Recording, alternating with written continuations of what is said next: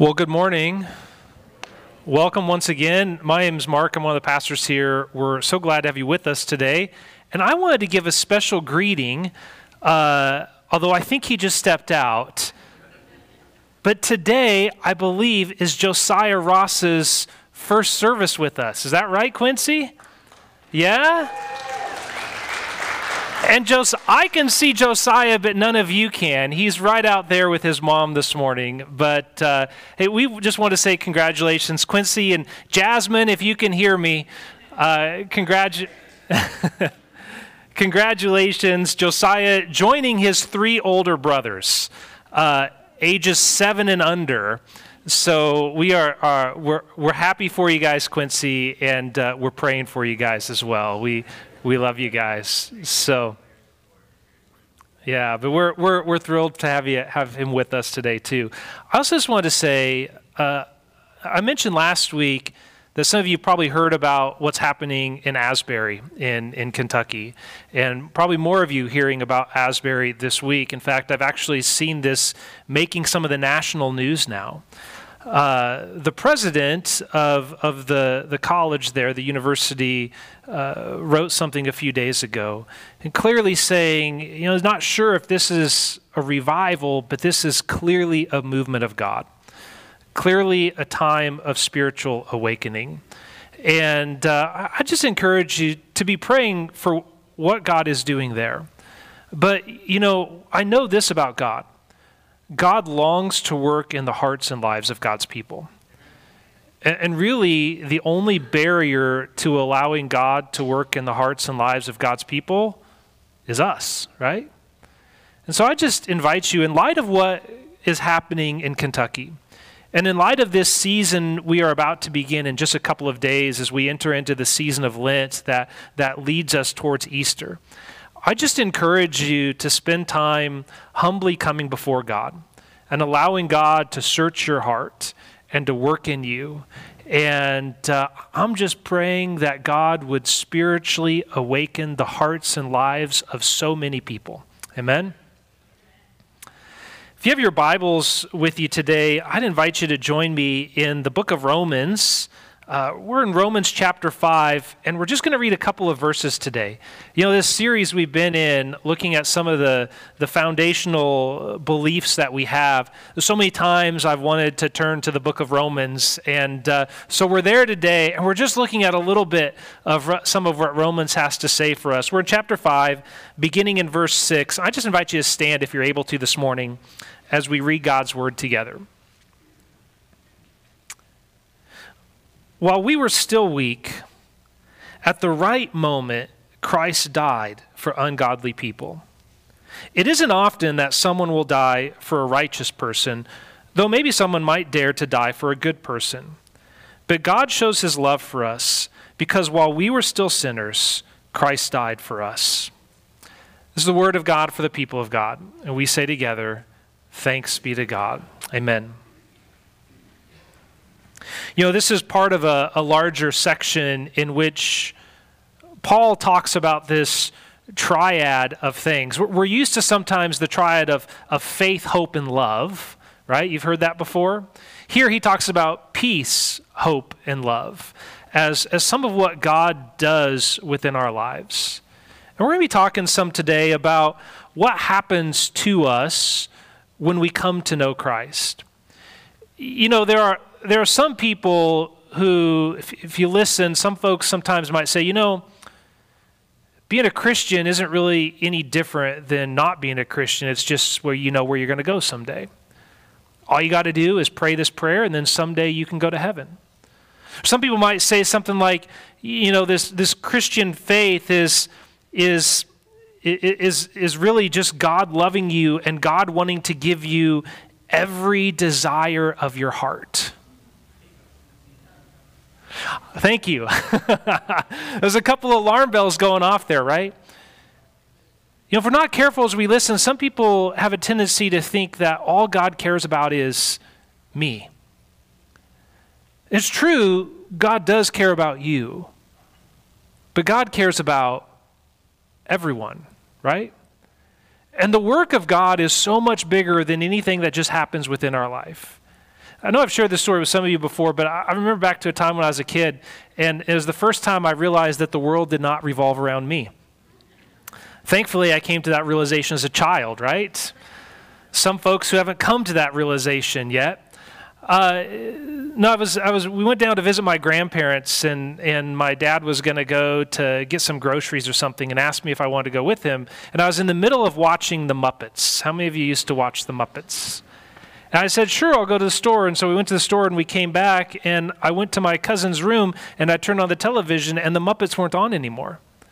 And I thought, what is wrong with this picture? How come the Muppets are not on anymore? Now, my kids probably don't understand this, because if you turn off Netflix, when you come back, you turn it back on, and it's the same place where you left off, right? But it used to not work that way, and I couldn't understand why they didn't hold the show and wait for me when I was going to the store and I was coming back again. You know, our Christian faith, we're reminded that God does not revolve around us. We are not the center of the universe. God is the center of the universe. And we are drawn to him. We are drawn to God, and we are called into this relationship. You know, so today, like I said, we're talking about some of what happens when we come to know Christ. But we actually have to back up for a moment and begin with talking about how is it that we actually come to know Christ.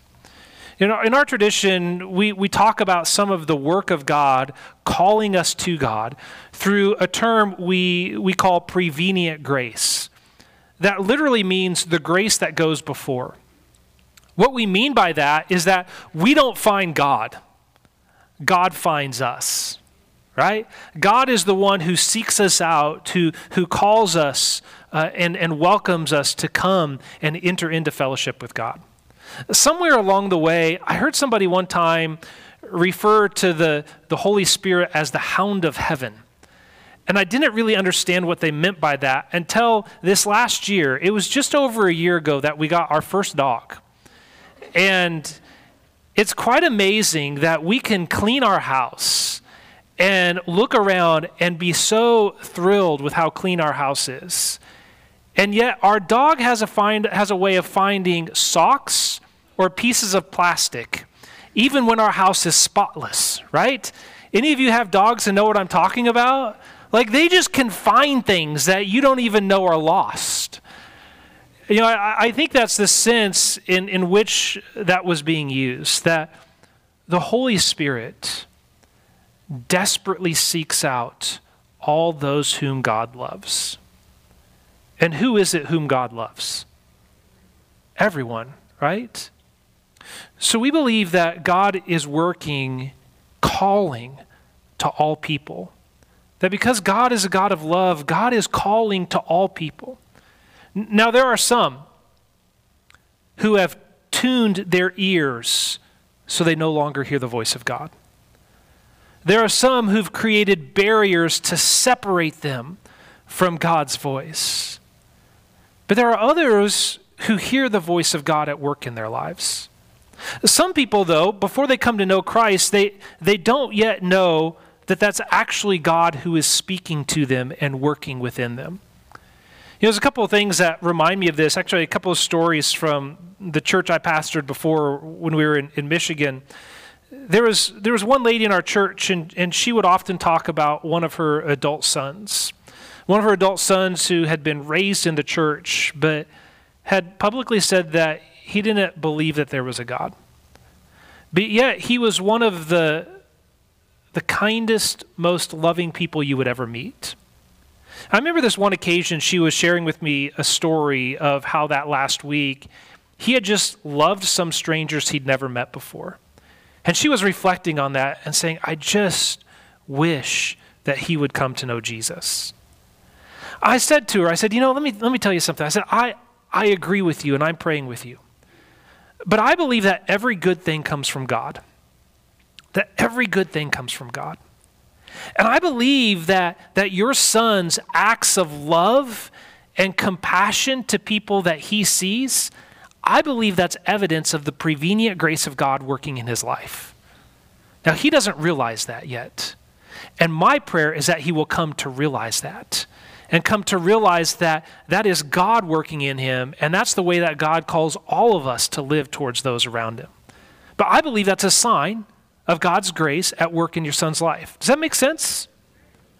I remember another person in that church, he had, his wife had started coming to church, and their kids had started to come to church, and he would occasionally come to church. And one day he said, "Hey, Mark, do you want to go for a run this week?" I said, "Sure, I'd love to go for a run." And I knew he didn't want to just go for a run, so we were running, and he was telling me, he said, I understand how God can love my kids. I understand how God can love my wife, but I don't know how God can love somebody like me. And he went on to tell me why it was that he felt that way. And we talked about that some. And then, I remember a few weeks later, he still would say, I don't understand how God could love me. He wasn't proclaiming to be a Christian. But he worked in a job where he had to travel a lot, and so we'd given him a copy of the New Testament on CD, and he had it in his car radio, and it just played all the time. So he was listening to Scripture for hours a day before he was even a Christian. I remember one time he told me he was also in the National Guard, and it was his weekend duty, and he had several of his fellow National Guardsmen in the car with him, and they were driving somewhere, and the radio came on, and they said, what is this you're listening to? Is this the Bible? And he said, yes, it's the Bible, and it would probably do some of you good to listen to it as well.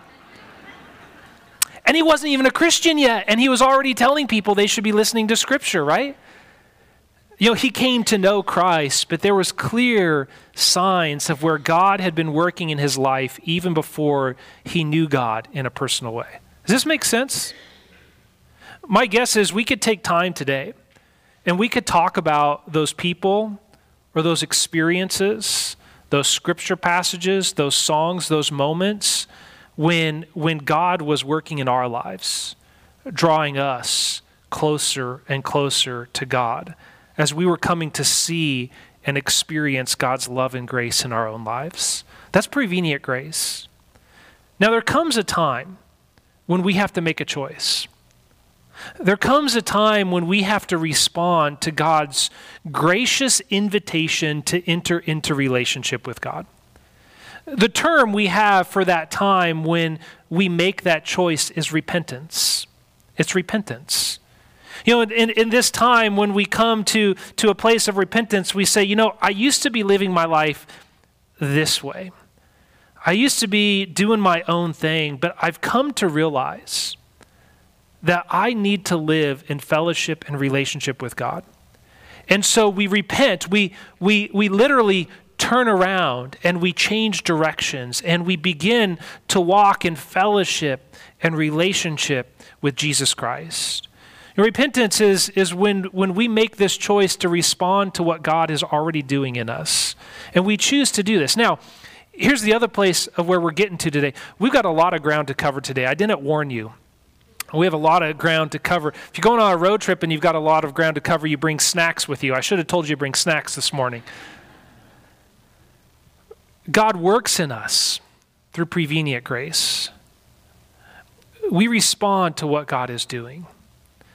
And when we respond, God works in our lives in incredible ways. God works in our lives in incredible ways.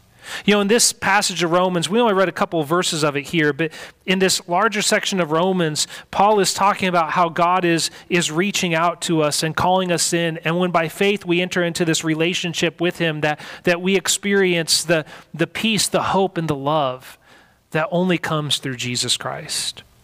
In our tradition, when we talk about what happens when we enter into fellowship and relationship with Jesus Christ, we actually use 3 words to talk about this. Kind of all what happens at the same time.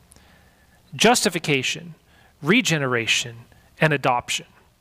I want to talk about those in the lens of Romans chapter 5 today. When we talk about this idea of justification, when we respond to God's gracious and loving invitation to enter into relationship, when we turn away from our old way of living and we choose to follow him, we experience justification. This is a legal term that really just means not guilty, right? The example I like to give with this is, let's say Pastor Billy is going skiing. Is it okay if I pick on you today? Yes? I get to pick on him whenever I want to. He can't really tell me no, right? Pastor Billy's going to go skiing because it's Toyota Days. And he has to get his kids off to school, so he's late for Toyota Days. And who wants to turn down free skiing, right? And so he's hustling up to Mount Spokane, and all of a sudden he sees flashing lights in his mirror. And the police officer says, "Did you know you were going a little fast?" And he says, "Well, officer, it's Toyota Days. What am I supposed to do? My car's just drawn up the mountain. I can't help it." Well, the officer doesn't buy that and issues him a ticket. And so, Billy says, there were so many other people going faster. I'm taking this to court. I don't want to have to pay for this ticket. So he goes to court, and the judge says, "So you were driving a little fast." He says, "Your Honor, it was Toyota Days. My truck was just answering its call to go up the mountain." And the judge just happens to be a skier who owns a Toyota as well. Who knew, right? And so he says, "You know what? You're not guilty. You don't have to pay this ticket. Just be more careful next time."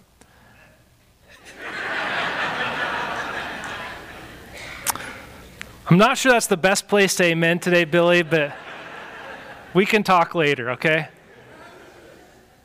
So in that situation, does that mean that he was not speeding? No.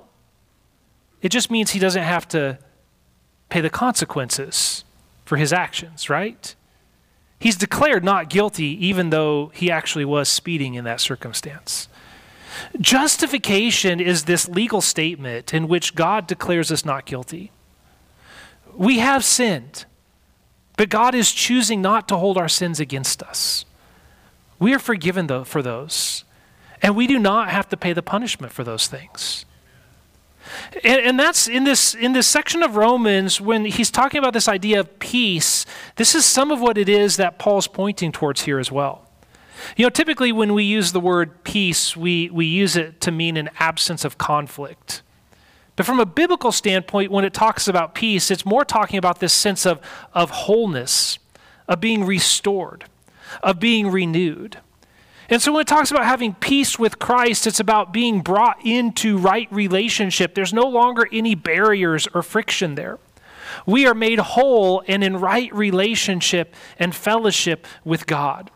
We no longer are God's enemies.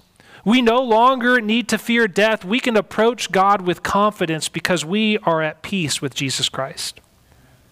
And this leads us to something else. Not only does God forgive us for our sins, but when we choose to follow after him, God begins to restore what had been broken in our lives. God begins to restore and to make new what it is. This is the regeneration that we're talking about here. The life-giving power of God works in our lives to give us new life, to make us into a new creation, so that we can be made new all over again. In Romans 5, this is some of what Paul is talking about when he talks about us having hope in Christ Jesus.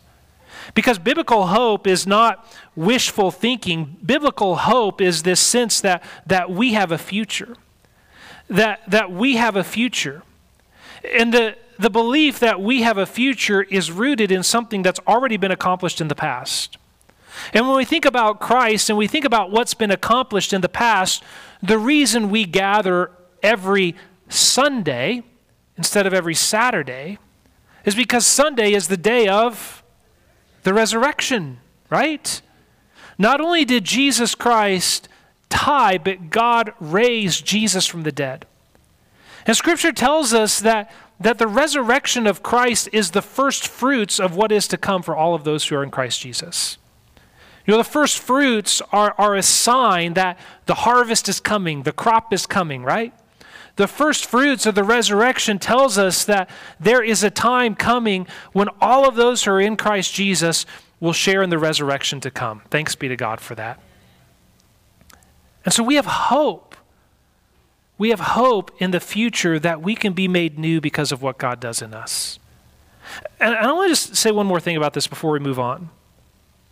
Sometimes I hear people who say, well, I'm a Christian, but, I still sin all the time. My life is still a mess, but at least I know where I'm going someday. When we talk about regeneration, we believe that the power of God's grace is more powerful than the power of sin. We believe that not only can God forgive us of our sins, but God can restore and God can renew. And by God at work within us, by allowing God's power to fill our lives and work in us, that we can be set free from the power of sin. We talked about some of that a couple weeks ago, but just want to say as we talk about not only are we justified, we're regenerated, it's because of this work of God that God does within our lives. And this leads to one other thing here. Peace, hope, love. Peace, hope, love, justification, regeneration, and adoption. See, we're brought into this right relationship with God through Jesus Christ, the kind of relationship that is no longer defined by some of the things it used to be. It's because we're brought into right relationship with God, we no longer have to live in fear. We don't have to be afraid that God's looking to catch us doing something. We no longer have to live in guilt. We no longer have to think, well, since God did this for me, I really ought to do my part. We no longer have to live with this sense of reciprocity that defines a lot of relationships in which we live in the world. Do you know what I mean by reciprocity? That says, if you scratch my back, I'll scratch yours, right? Those aren't the kinds of things that characterize our relationship with God. Because we're brought into this relationship of peace and hope, our relationship with God is defined by love. We live in a loving relationship with God. One of the ways that Scripture talks about what this looks like is through the lens of adoption. We are adopted into the family of God. We weren't born into this family, but we're adopted into this family. Whenever adoption occurs, it's a choice. That child is chosen. That child is chosen to be a part of that family. When we think about that from a spiritual standpoint, do you know what that means? It means that God chose you. That God chose you to be a part of the family of God. That God, the creator and sustainer of the universe, the one whose love is perfect and pure, the one without sin chose you to be a part of the family of God. Isn't that amazing? I know sometimes it can be hard for us to think that God would choose somebody like us. I want to do something this morning. I want you to repeat after me in just a moment. This is what we're going to say. God chose me. God chose me. Are you ready to join me in that? God chose me. Thanks be to God for that. Amen. God has chosen us and welcomed us into the family of God. As I think of that guy from my church back in Michigan. He said, I don't know how God would ever love somebody like me. Some of you have probably felt that way. Some of you might even feel that way today. I want you to know that God chooses you, that God loves you, that God has loved each one of us. And that message is too good to be kept to ourselves, right? It's too good to be kept to ourselves. When we know something good, when we experience something good, we usually want others to experience that as well. Do you know what I mean by that? Yes? No? You need an example? I've got one. Jennifer and I hadn't been married too long, and I think we were like at Macy's or something like that, and we were looking at something for our kitchen. I don't know what we were looking for. Something for our kitchen. And there's this other couple who was in the same area of the store as we were, and they were looking at cheese slicers. You know, the ones with the little rolly deals and that little kind of thin piece of metal that you put on the cheese and you just kind of scrape it back there.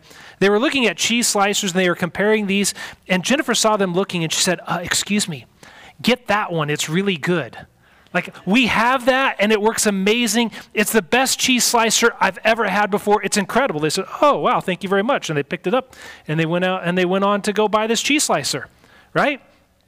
If you've experienced something good, you want other people to know.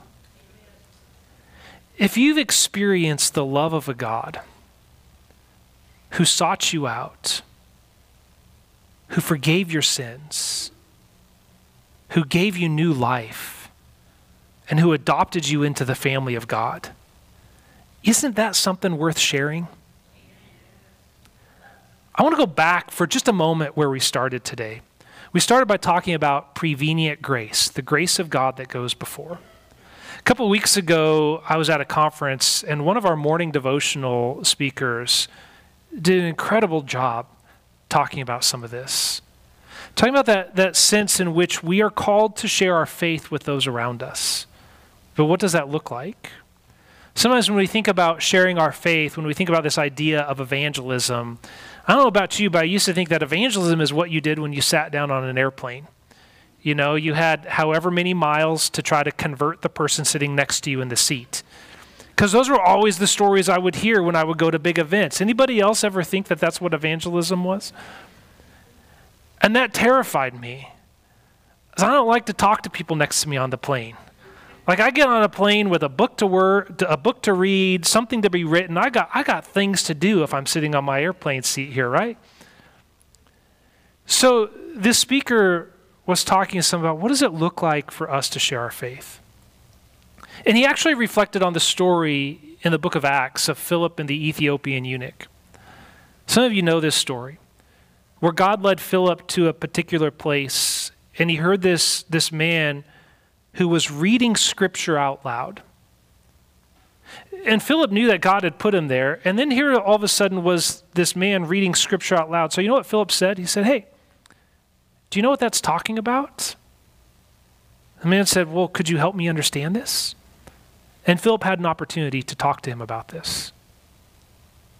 You know, our speaker was talking some about that. You know, all of us, as followers of Christ, are called to share our faith with those around us, right?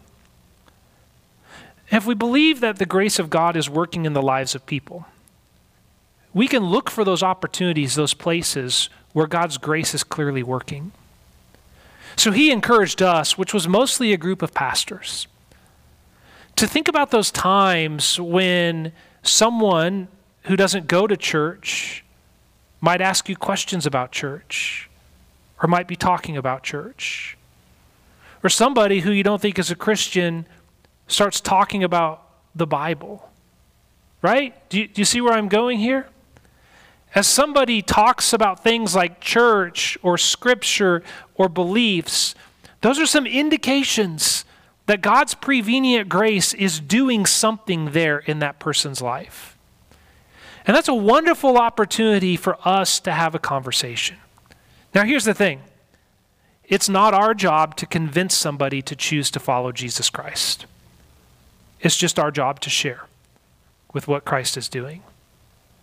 And if we've experienced that goodness of God, where God called us, and God saved us, and God gave us new life, and God's welcomed us into the family of God, don't we want others to know that too? You know, one of the things we do on a regular basis within the life of the church is we gather together around the table to share in the communion meal. And there's a couple of things we do as we share in this time together. We believe that communion is a sacrament. What we mean by that is a means of grace, that God can work through our faithful obedience, through ordinary bread and ordinary juice. That by God's grace and power at work within that, this act of faithful obedience can be a means of grace in us. It might be difficult for us to explain fully how that works, but in God's divine mystery, God can use this to work in our lives. We believe that about sacraments, right? There's another thing, though, that we think about as we gather around the table. One of the things we talk about every time we gather around the table is when Jesus was sharing in this meal with his disciples, he said, Do this in remembrance of me. The word remember in Scripture is kind of full of theological significance. In Genesis, God remembered Noah and caused the waters to begin to dry up. In Exodus, God heard the cries of his people in Egypt and remembered his covenant, and God called Moses. Do you see what's happening here? In Scripture, remembrance always leads to action. As we remember what it is that God has done for us, we are also called into action.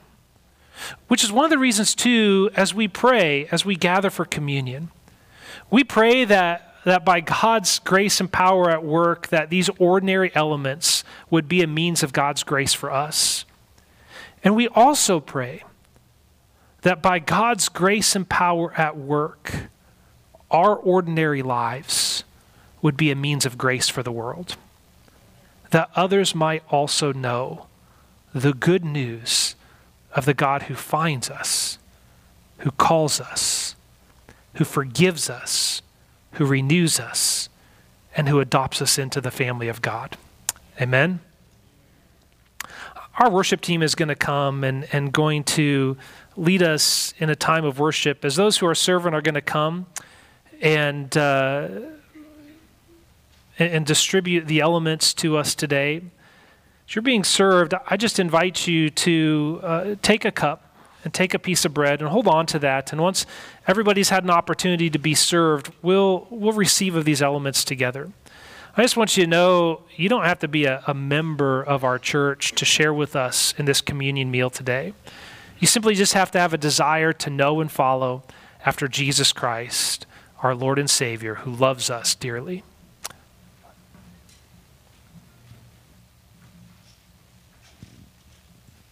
We're going to sing a song called Abide. It's all about living in God's house. As Pastor Mark said, we're adopted. We get to live in God's house. When we live in God's house, we eat God's food. We're sharing today.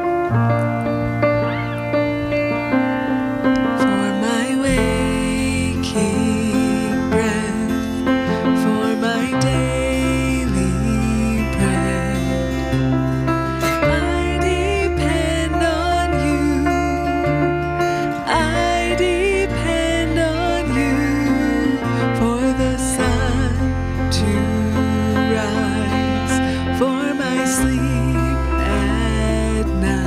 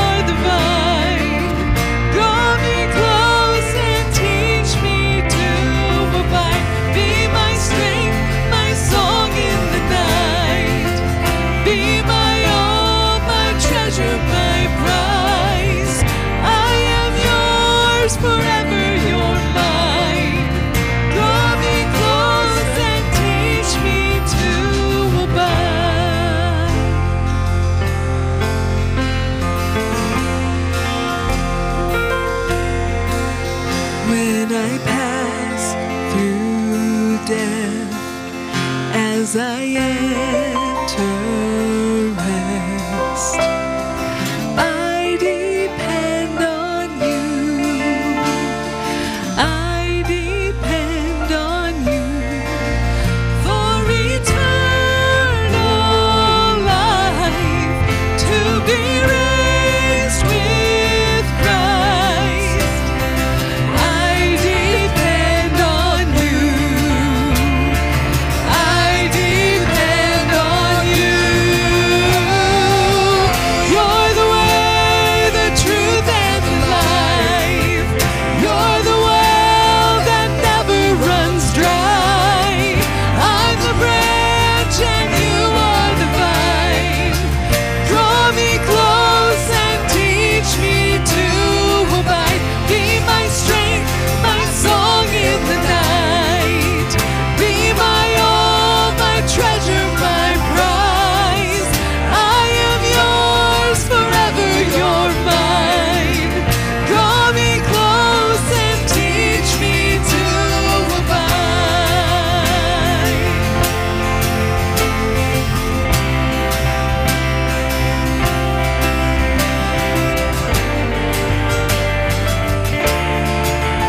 Would you teach me? Would you teach me to abide?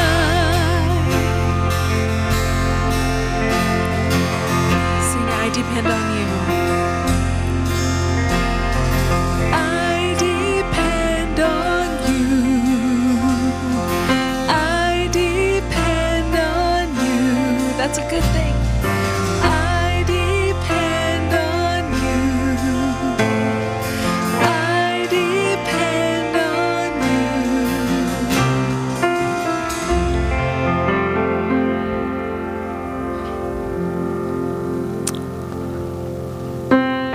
you. Jesus Christ is the way, the truth, and the life. Would you just say this simple statement of faith with me today? Christ has died, Christ is risen, Christ will come again. Let's say that together. Christ has died, Christ is risen, Christ will come again. Lord, as we are gathered together here today, we worship you. We acknowledge that you are the only one or thing worthy of worship. Lord, we pray that you would help us to worship and live lives of faithful obedience with all of who we are, wherever we go, whatever we do. Lord, we know that the way this is made possible is through your love and grace and power that work not only through what Christ has done, but through your Holy Spirit who lives and dwells within us. And so, Lord, as we prepare now to receive these elements, Lord, we pray that by your grace you would take these ordinary elements and that they would be a means of your grace to us. And that in turn, God, as we prepare to leave from this place, you would take our ordinary lives and by your grace and power, you would use our lives to be a means of grace to those in this world who do not yet know you and love you and follow you. And so, God, today we come before you to humbly receive your grace and to remember what it is that you've done for us and what you've called us to do. In your name we pray. Amen. On the night that Jesus would be betrayed, he gathered together with his disciples to celebrate the Passover meal. This wonderful reminder and act of worship of God's faithful, life-giving, saving power. During the course of that meal, it came time to eat of the bread, and so Jesus broke the bread, saying, "This is my body, which is broken for you. Eat this in remembrance of me." Let's eat together today.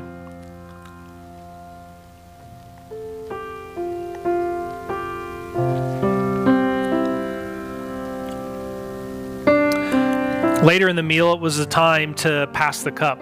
And when it came time to pass the cup, Jesus said, "This is the cup of the new covenant, my blood which is shed for you.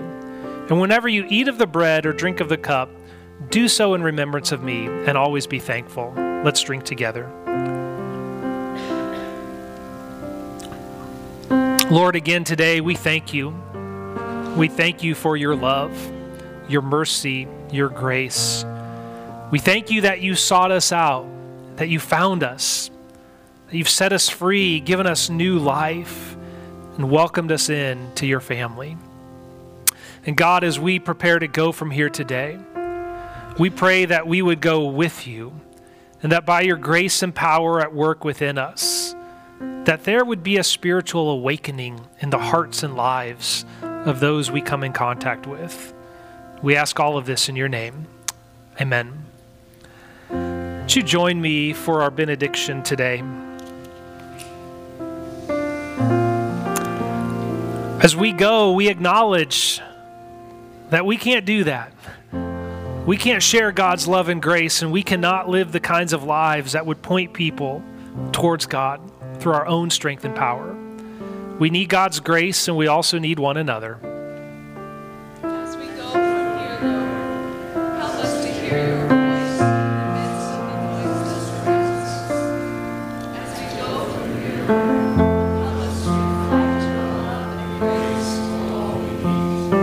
As we go from here, may we grow together.